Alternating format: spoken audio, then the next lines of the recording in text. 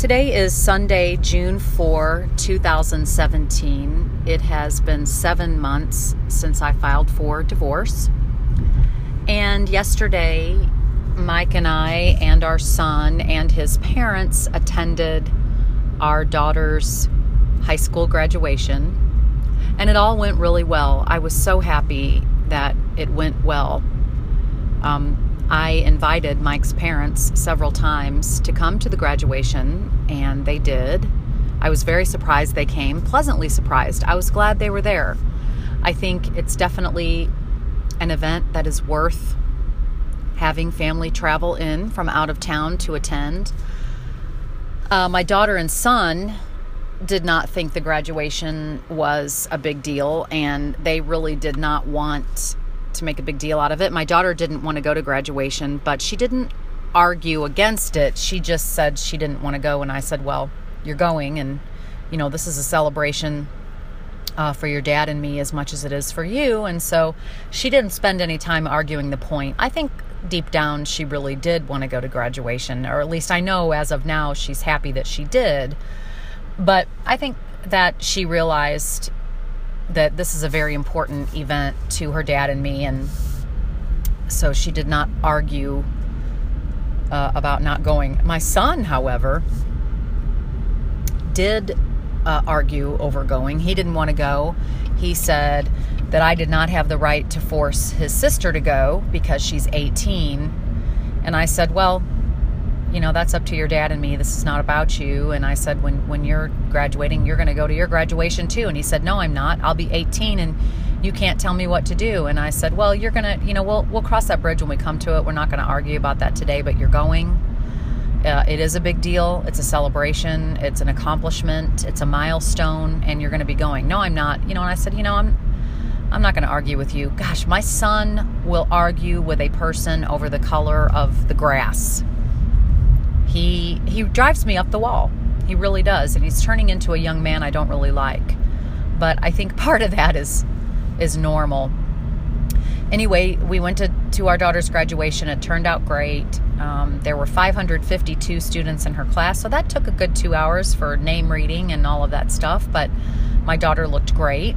She had gotten ready over at her friend's house so they could do makeup and hair and all that stuff, which was fine with me. I think that's fine. And so we all went to the graduation, and it was a beautiful ceremony. They did it right, and it was held indoors in a big auditorium. And then afterwards, we did all go out to dinner, which I pretty much insisted on. I said I want us all to go to dinner and sit and talk to each other and be present and have a nice meal that's served to us, because if I left it up to Mike, we would be, eating hamburgers on the grill on paper plates, which is fine. Sometimes that's great. I love a family picnic. That kind of an activity is totally appropriate sometimes. But this time around, I wanted a nice dinner. And that's exactly what we had. So it turned out great. And now my daughter is out of school and will be leaving for college, in a couple of months. And so we're getting ready for that, and she's ready to go. She's had a lot of stress in the last couple of weeks with wrapping up her high school, and stress with friends and activities and deadlines, and the stress of graduation, which is a day-long ordeal. And I'm so happy that she walked in her graduation. I think that she will not regret that. I got some great photos. And it's been interesting being around my ex-in-laws, my ex-husband. I don't know if I should call him my ex-husband yet. We're not officially divorced, but he is essentially my ex. It's interesting being around his parents. I never was very close to them. I was never as close as I wanted to be. I had a long conversation with his mom today about all sorts of different things, and my son came into the room and made some negative comment and rolled his eyes, and my ex-mother-in-law kind of looked at me like with shock in her face. My son has an attitude problem. He really does, and it's gotten worse and worse. And I'm going to have to give him a little reality check. He's just a grumpy 15-year-old who just wants to be left alone all the time to his video games and his music. And he's really kind of checked out. And being around him is extremely annoying. And it's funny, there have been several occasions in the last several months where I've wanted to smack him in the face. I mean, literally smack him in the face and say, you know what, get your head out of your ass. I'm a good mother. I've provided for him. He's had a great life. He's a dad that cares so much for him and has given him everything and continues to. He has everything he wants and all the support he needs. And he's just a big grump. He refused to get his sister a graduation gift because he said graduation was no big deal and whatever. And anyway, back to the slap in the face thing. I have really wanted to just smack him in his face, and I have refrained from doing that, and it's taken great restraint. But yesterday, my Aunt Rosemary, who lives near Seattle, sent me a handwritten bio of my grandpa's mother. Her name was Ruth. And this short little bio was written by her own daughter, which would have been my great aunt, by Ruth's daughter, my great aunt. And I read through this, and it could not have come at a better time, because in this, it talks about Ruth. Now, this would have been in the 1920s. It talks about Ruth slapping her grown son in the face. He sassed her, and she slapped him in the face.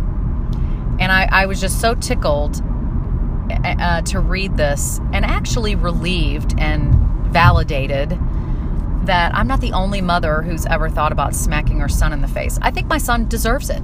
I really do. Some of the things that he says, he's just a jerk sometimes, just really a jerk. I never felt that way about my daughter. Never. Not once. She never gave me a moment of trouble. And I don't know what's going on with my son, and I think he might need to talk to a counselor, because his attitude is just so bad.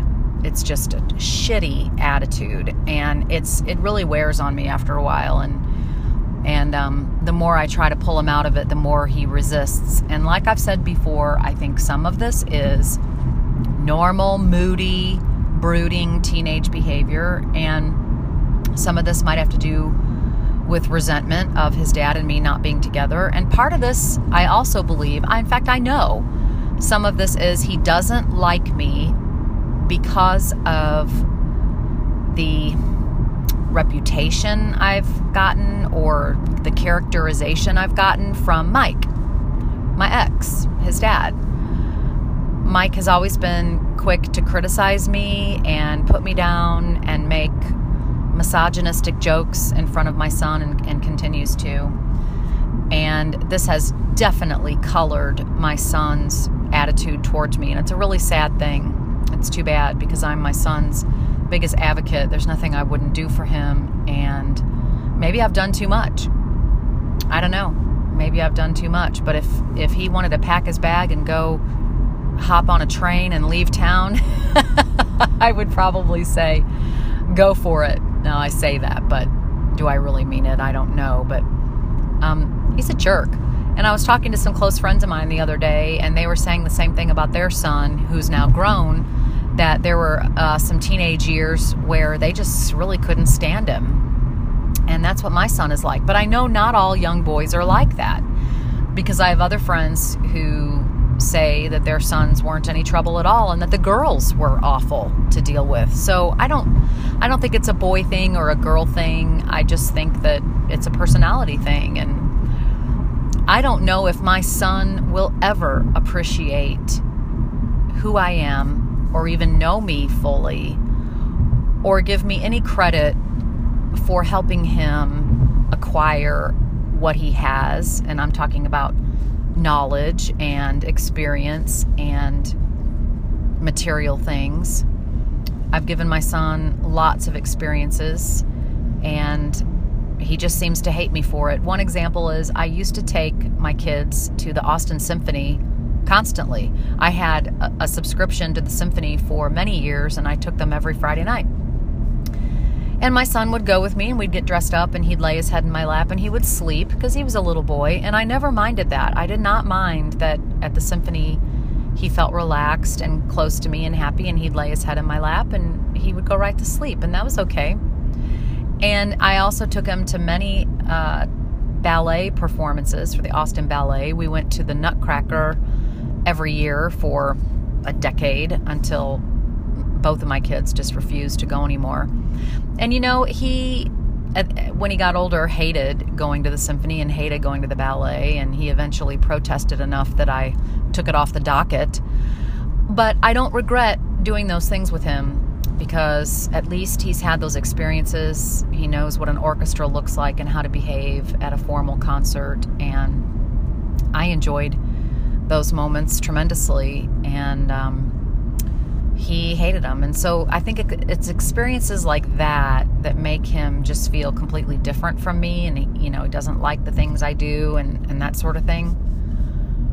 But I think it's important to do those things with your kids, and he can just have a wide base of experience to draw from. He may never go to another ballet or another symphony performance again in his life, but that's fine. When he looks back on his childhood, he'll remember that we did those things, and that's important to me. Something else I wanted to recommend to anyone going through a divorce, the book that I'm reading, Getting to Yes, it is such a great book for anyone going through a divorce. In fact, they talk about divorce a lot in the book. Not a lot, but occasionally. And I think anybody who has to deal with other people in any form of negotiating or navigating a relationship or anything like that should read Getting to Yes. It's very good. I have learned so much from it, and I think what I've learned is going to be helpful when I walk into mediation with Mike. One thing the author points out is how during a negotiation or a mediation or something, it's always the two parties sit across the table from each other. So it's sort of like your team against my team. Well, the author suggests that instead of that both parties should be seated at the table side by side with the issues laid out in front of them so that they're sort of working more like a team. The author says, pretend that you and the other party are judges, and you've got an issue to deal with, and you've got to find some common ground, and you've got to find some way to deal with the issues and to separate the people from the problems and to protect your interests, not your position. And he said it's important to articulate for the other party their interests and your own interests, and make sure that you can be firm but open.